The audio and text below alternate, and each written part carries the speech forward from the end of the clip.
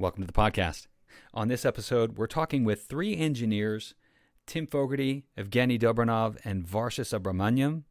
These folks are from the Connectors and Translators team, and they're responsible for tools like the BI connector, which helps you map SQL queries to MongoDB. So if you're using a tool like Tableau or Click, any BI tool that leverages SQL, the BI connector sits between the BI tool and MongoDB to translate those queries so that you can effectively use those tools. We learn how that works, how it's written, how it's designed. We also talk about Mongo Mirror, which is a migration utility that helps you migrate your data from outside MongoDB into MongoDB. I really enjoyed this conversation, and I hope you will too. Before we get to the podcast episode, I want to tell you folks a little bit about an event that's happening this week. It's Thursday, December 3rd, and it's called MongoDB Late Night. It looks like a blast. It's modeled after a late night television game show where you'll have trivia, you'll have a home shopping network, you'll have mixology, all sorts of fun things happening, and you have the chance to win some swag. So I hope you'll join us on Thursday, December 3rd, 5 p.m. to 9 p.m. Eastern Time. It's going to be a blast. If you want more information, head on over to bit.ly/MongoDB Late Night, all one word, bit.ly MongoDB Late Night. I'm sure you'll have a blast. Hope you enjoy the episode. Thanks. You're listening to the MongoDB Podcast. MongoDB Podcast? Exploring the world of software development, data, and all things MongoDB. And now your hosts, Michael Lynn and Nick Raboy. All right, welcome back. Today we're talking about connectors and translators. And you might be thinking, wait a minute, what is a connector and what is a translator? We're going to get to that. But first, I want to introduce the folks that are joining us on the podcast today. I guess we'll go around the Zoom room. Varsha, would you introduce yourself? Yes. Hi, my name is Varsha Subramaniam. I'm a software engineer on the Translators and Connectors team.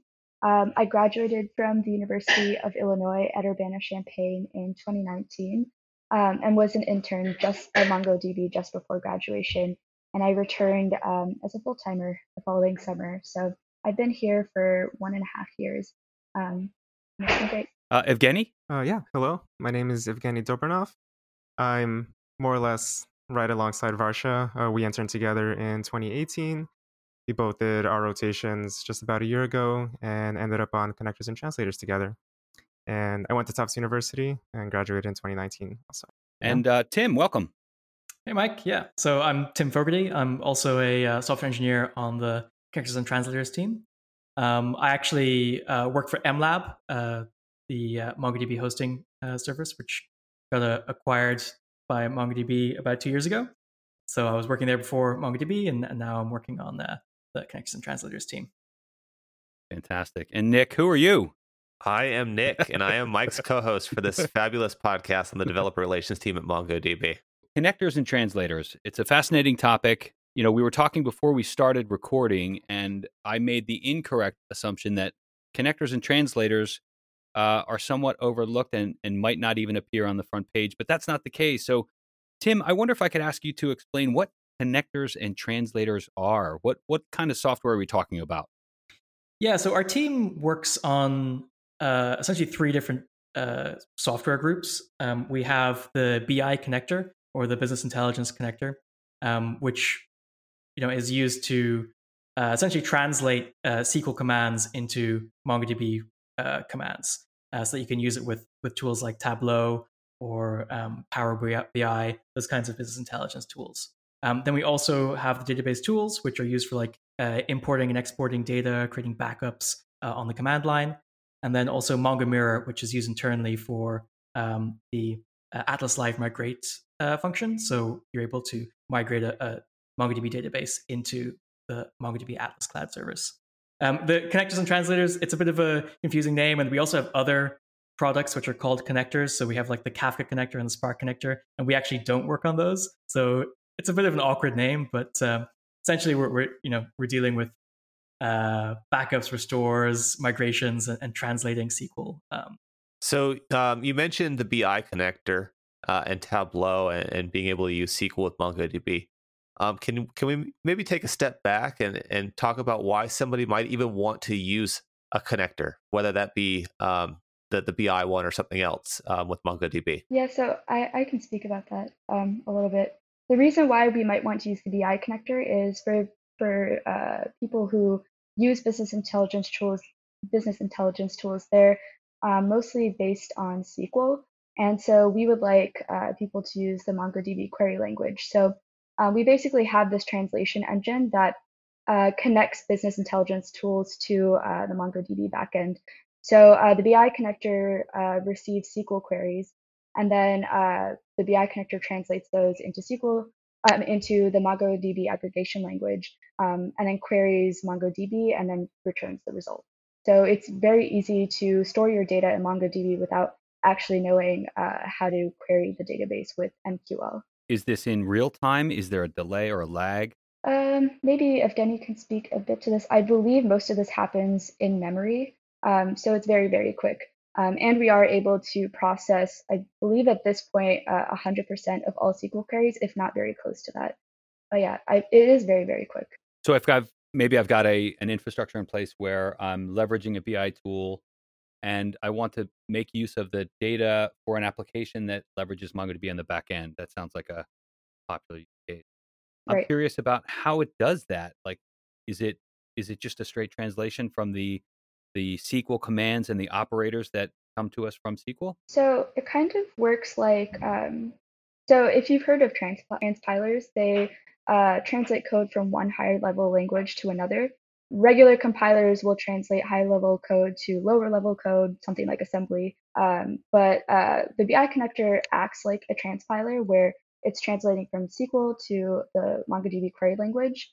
And there are multiple steps to a traditional compiler. There's the front end that basically verifies the SQL query from both a semantic and a syntactic perspective. So kind of like, does this query make sense given the context of the language itself, and then more granularly, the database in question. And then there are two more steps. There's the middle end and the back end, and they basically just, after verifying the query is acceptable, will then actually step into the translation process. And we basically, from the syntactic parsing segment of the compiler, we produce this parse tree, which basically takes all the tokens, constructs a tree out of them using the grammar of SQL. And then based off of that, we will then start the translation process. And there's something called pushdown. If Evgeny, you want to talk about that. Yeah, I actually have not done or worked with any code that does pushdown specifically. Oh, sorry. Unfortunately. I can talk about that then. Yeah, might better for you. Yeah. Yeah, so in pushdown, basically, we basically have this parse tree, and then from that, we construct something called a query plan, which basically creates stages for every single part of the SQL query. And stages are our internal representation of what those tokens mean. And so then we construct kind of like a linear plan. So, and this gets us into something called pushdown. So basically, let's say you have I suppose, like a normal select query. The select will then be a stage in our intermediate representation of the query. And then slowly we'll just translate every single token into the equivalent thing in MQL. And we'll do that in more of a linear fashion. And then slowly we'll just generate the MQL representation of the query.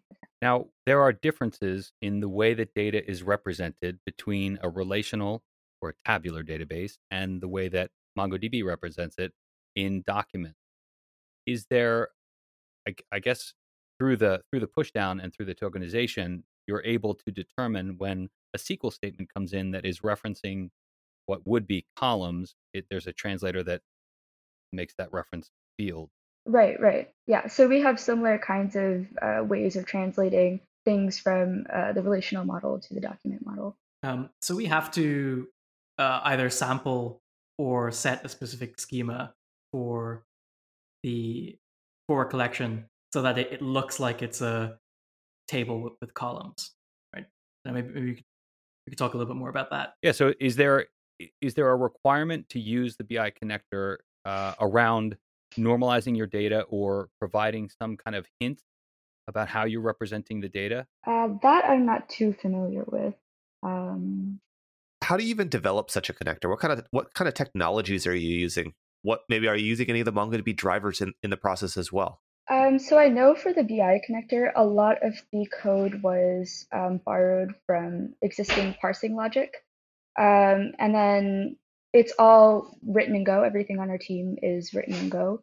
It's been a while since I have been on this repo, so I am not too sure about like specific technologies that are used. I don't know if you recall, Evgeny. Well, I think the biggest thing is the Mongo AST, the abstract syntax tree, which is also built in Go.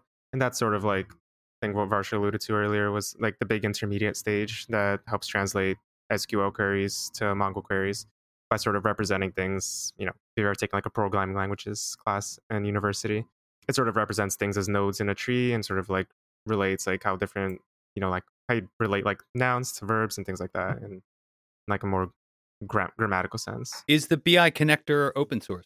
Can people take a look at the source code to see how it works? It is not, as far as I know. No. All right. So that's the BI connector. I'm sure there's other connectors that you work on. Let's talk a little bit about the other connectors that you guys work on. Yeah, maybe what's the most interesting one? What's your personal favorites? I mean, you're probably all working on one separately, but is there one that's like commonly cool and commonly beneficial to MongoDB customers? Yeah, well, the one I've worked on the most recently, personally at least, has been Mongo Mirror, and I've actually sort of come to like it quite a bit, just because I think it, has a lot of really cool components. So just like as a refresher, Mongo Mirror is the tool that we use, or the primary tool that Atlas uses to help customers with live migration. So what this helps them essentially do is they could just be running a database, taking in writes and reads and things like that, and then without essentially shutting down the database, they can migrate over to a newer version of Mongo, like maybe just like bigger clusters, things like that, and all using Mongo Mirror. And Mongo Mirror has like a couple stages that it does in order to help with the migration. It does like an initial sync where it just copies, the existing data as much as it can. And then it also records, operations coming in as well and puts them in the op log, which is essentially like another collection of all the operations that are being done on the database while the initial sync is happening. And then it replays this data on top of your destination, the thing that you're migrating to. So it does a lot of like juggling basically with operations and data copying, things like that. And I think it's, a very robust system that seems to work well most of the time, actually. I think, it's a very like nicely engineered piece of software. So I wanted to comment on this too. So this is a plug to an event that we actually had recently called MongoDB Live for one of our local events, though, for North America. I actually sat in on a few sessions, and there were customer migration stories where they actually used Mongo Mirror to migrate from on-premise solutions to MongoDB Atlas. It seems like it's the number one tool for getting that job done. Is this a common scenario that you have run into as well, or are people using it for other types of migrations as well? Like maybe Atlas, maybe AWS to GCP, even though that we have multi-cloud now, or is it mostly on-prem to Atlas kind of migrations? Yeah, so we work more on, maintaining the software itself, having taken the requests from new features from the Atlas team.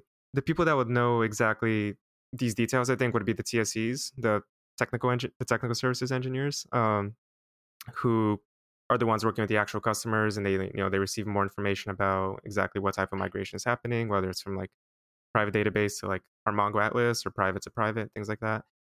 But I do know for a fact that you have kind of all combinations of migrations. Mongo Mirror is not limited to a single type. Yeah, Tim can expand more on this for sure. Yeah, I'd say like definitely migrating from on-prem to Atlas is the number one use case we see. That's actually like the only technically officially supported use case. So there are customers who are doing other things, like they're migrating, on-prem to on-prem, or one cloud to another cloud.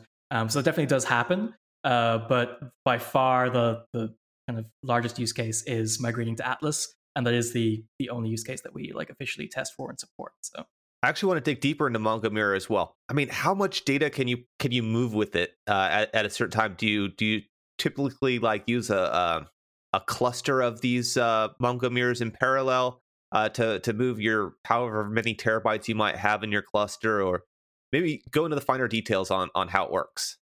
Yeah, that would be cool, but that would be much more difficult. So we generally only spin up one Mongo Mirror machine. So if we have like a source cluster that's on-prem, and then we have our destination cluster, which is in MongoDB Atlas, we spin up a machine that's hosted by us, or you can run Mongo Mirror on-prem yourself if you want to. If there are, like, say, firewall concerns, you can sometimes make that a little bit easier. But it's a single process. And then the process itself is parallelized. So it will, during the initial sync stage that Evgeny mentioned, it will copy over all of the data for each collection in parallel. And then it will start building indexes in parallel as well. And yeah, you can migrate over terabytes of data, but it can take a very long time. It can be a long running process. We've definitely seen customers where it can, if they've got very large data sets, it can take weeks to migrate, and particularly the index build phase takes a long time because that's just a very compute intensive if you've got like hundreds of thousands of indexes on a very large data set. But then once the initial sync is over, then we're just in the business of replicating any changes that happen to the source database to the destination cluster. So when you say changes that happen to the source database, are you talking about changes that might have occurred while that migration was happening? Exactly. Or something else? Yeah. So while the initial sync happens, we generally we buffer all of the changes that happen to the source destination to a file. So we essentially just save them on disk, ready to replay them once we're finished with the initial sync. So then once the initial sync is finished, we replay everything that happened during the initial sync, and then everything new that comes in, we also start to replay that once that's done.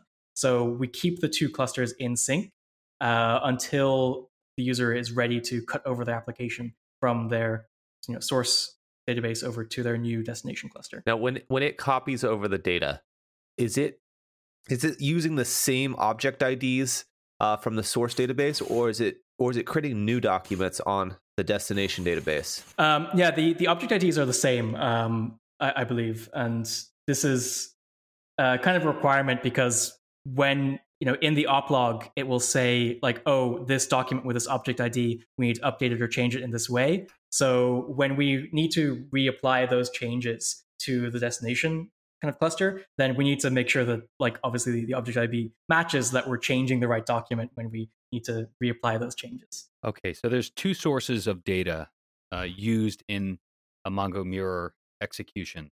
There's the database, the source database itself, and it sounds like Mongo Mirror is doing, I don't know, a standard find, getting all of the documents from there, transmitting those to the target system, and leveraging an explicit ID reference so that the documents that are inserted have the same object ID. And then during that time, that's going to take a while. This is physics, folks. It's going to take a while to move those all over, depending on the size of the database. So there's a mark placed in, I'm assuming there's a mark placed in the op log, or at least the timestamp of the time that the Mongo Mirror execution began. Yep. And then exactly everything between that time and the completion of the initial sync is captured in op log, and those transactions in the op log are used to recreate the transactions that occurred in the target database. Yeah, essentially correct. The one thing is, the initial sync phase can take a long time. So it's possible that your oplog, because the oplog is a capped collection, which means it can only be of a certain finite size. So eventually the older entries just start getting deleted when they're not used. So as soon as we start the initial sync, we start listening to the oplog and saving it to the disk so that we have that information saved. So if we start deleting things off the back of the oplog, we don't essentially get lost. Great. So I guess a word of caution would be ensure that you have enough disk space available to you in order to execute. Yes, exactly. In order to execute Mongo Mirror. That's great. And I wanted to clarify, Mongo Mirror, it sounds like it's available from the MongoDB Atlas console, right? Because we're gonna execute that from the console. But it also sounds like you said it might be available for on-prem. Is it a downloadable? Is it an executable, a command line? Yeah, so In general, if you want to migrate into Atlas, then you should use the Atlas Live Migrate service. So that's available on the Atlas console, and it's a kind of click and set it up, and that's the easiest way to use it. There are some cases where, for some reason, you might need to run MongoMirror locally, in which case you can download the binaries and run it locally. Those are kind of rarer cases, and I think that's probably something you should talk to support about if you're concerned that you might run it locally. So in regards to the connectors like MongoMirror, is there anything that you've done recently towards the product, or anything that's coming soon on the roadmap? So Varsha and I just finished a big epic on Jira, which was titled as Improved Status Reporting. And basically this was a huge collection of tickets that customers had come to us over time. Basically just saying, we wish there was better status reporting here. We wish there was better logging, or I wish the logs gave us a better idea of what was going on in MongoMirror internally. So we basically spent about a month or so, and Varsha spent quite a bit of time on a ticket recently that she can talk about.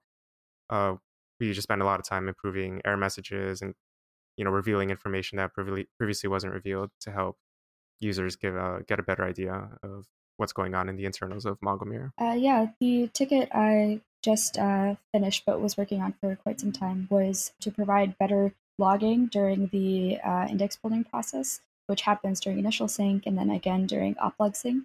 Yeah, now users will be able to get logs at a collection level, telling them what percentage of indexes have been built on a particular collection, as well as on each host in their replica set. And then also if they wanted to curl that information from the HTTP server, then they could also do that. So that's an exciting addition, I think. And now I'm also enabling that those logs in the oplog sync portion of MongoMirror, which is pretty similar, but probably will probably have a little bit less information, just because we're figuring out which indexes need to be built on a rolling basis, because we're just tailing the oplog and seeing what comes up. And so by the nature of that, there's a little less information on how many indexes can you expect to be built. You don't exactly know from the get-go. But yeah, I think that'll be hopefully a great help to people who are unsure if their indexes are stalled or are just kind of taking a long time to build. Well, some fantastic updates. I want to thank you all for stopping by. I know we've got an entire set of content that I wanted to cover around the tools that you work on. Mongo import, Mongo export, Mongo restore, Mongo dump. But I think I'd like to give that the time that it deserves. That could be a really healthy discussion. So I think what I'd like to do is get you guys to come back. Does that sound good? Yeah, sounds good. Yeah, sounds great. Well, again, I want to thank you very much. Is there anything else you want the audience to know before we go? How can they reach out to you? Are you on social media? LinkedIn, Twitter? This is the time to plug yourself. You can find me on LinkedIn. I'm trying to stay away from social media recently, so no problem. No, please don't contact me. I get that. I get it. Yeah, you can contact me. I'll tell you where, on the community forums. So there you go. Perfect. Hey, that's great. If you have questions about the database tools, then you can ask questions there, and I'll probably see it. All right. So community.mongodb.com. We'll all be there. If you have questions, you can swing by and ask them in that forum. Well, thanks once again, everybody. Tim Fogarty, Varsha Subramanian, and Evgeny Dobranov. Yes, you got it. All right. So thanks so much for stopping by. Have a great day. You. Thanks again to our guests. Had a great time chatting about BI Connector and MongoMirror. Learned so much. In the meantime, folks, don't forget about the event this Thursday, December 3rd. It's a MongoDB Late Night. It's going to be a blast. Head on over to bit.ly/MongoDB Late Night to learn more about it and RSVP. Chances to win swag and have a blast while you're doing it. December 3rd, 5 p.m. to 9 p.m. Eastern Time. Thanks, everybody. Have a great day. Thanks for listening. If you enjoyed this episode, please like and subscribe. Have a question or a suggestion for the show? Visit us in the MongoDB community forums at community.mongodb.com.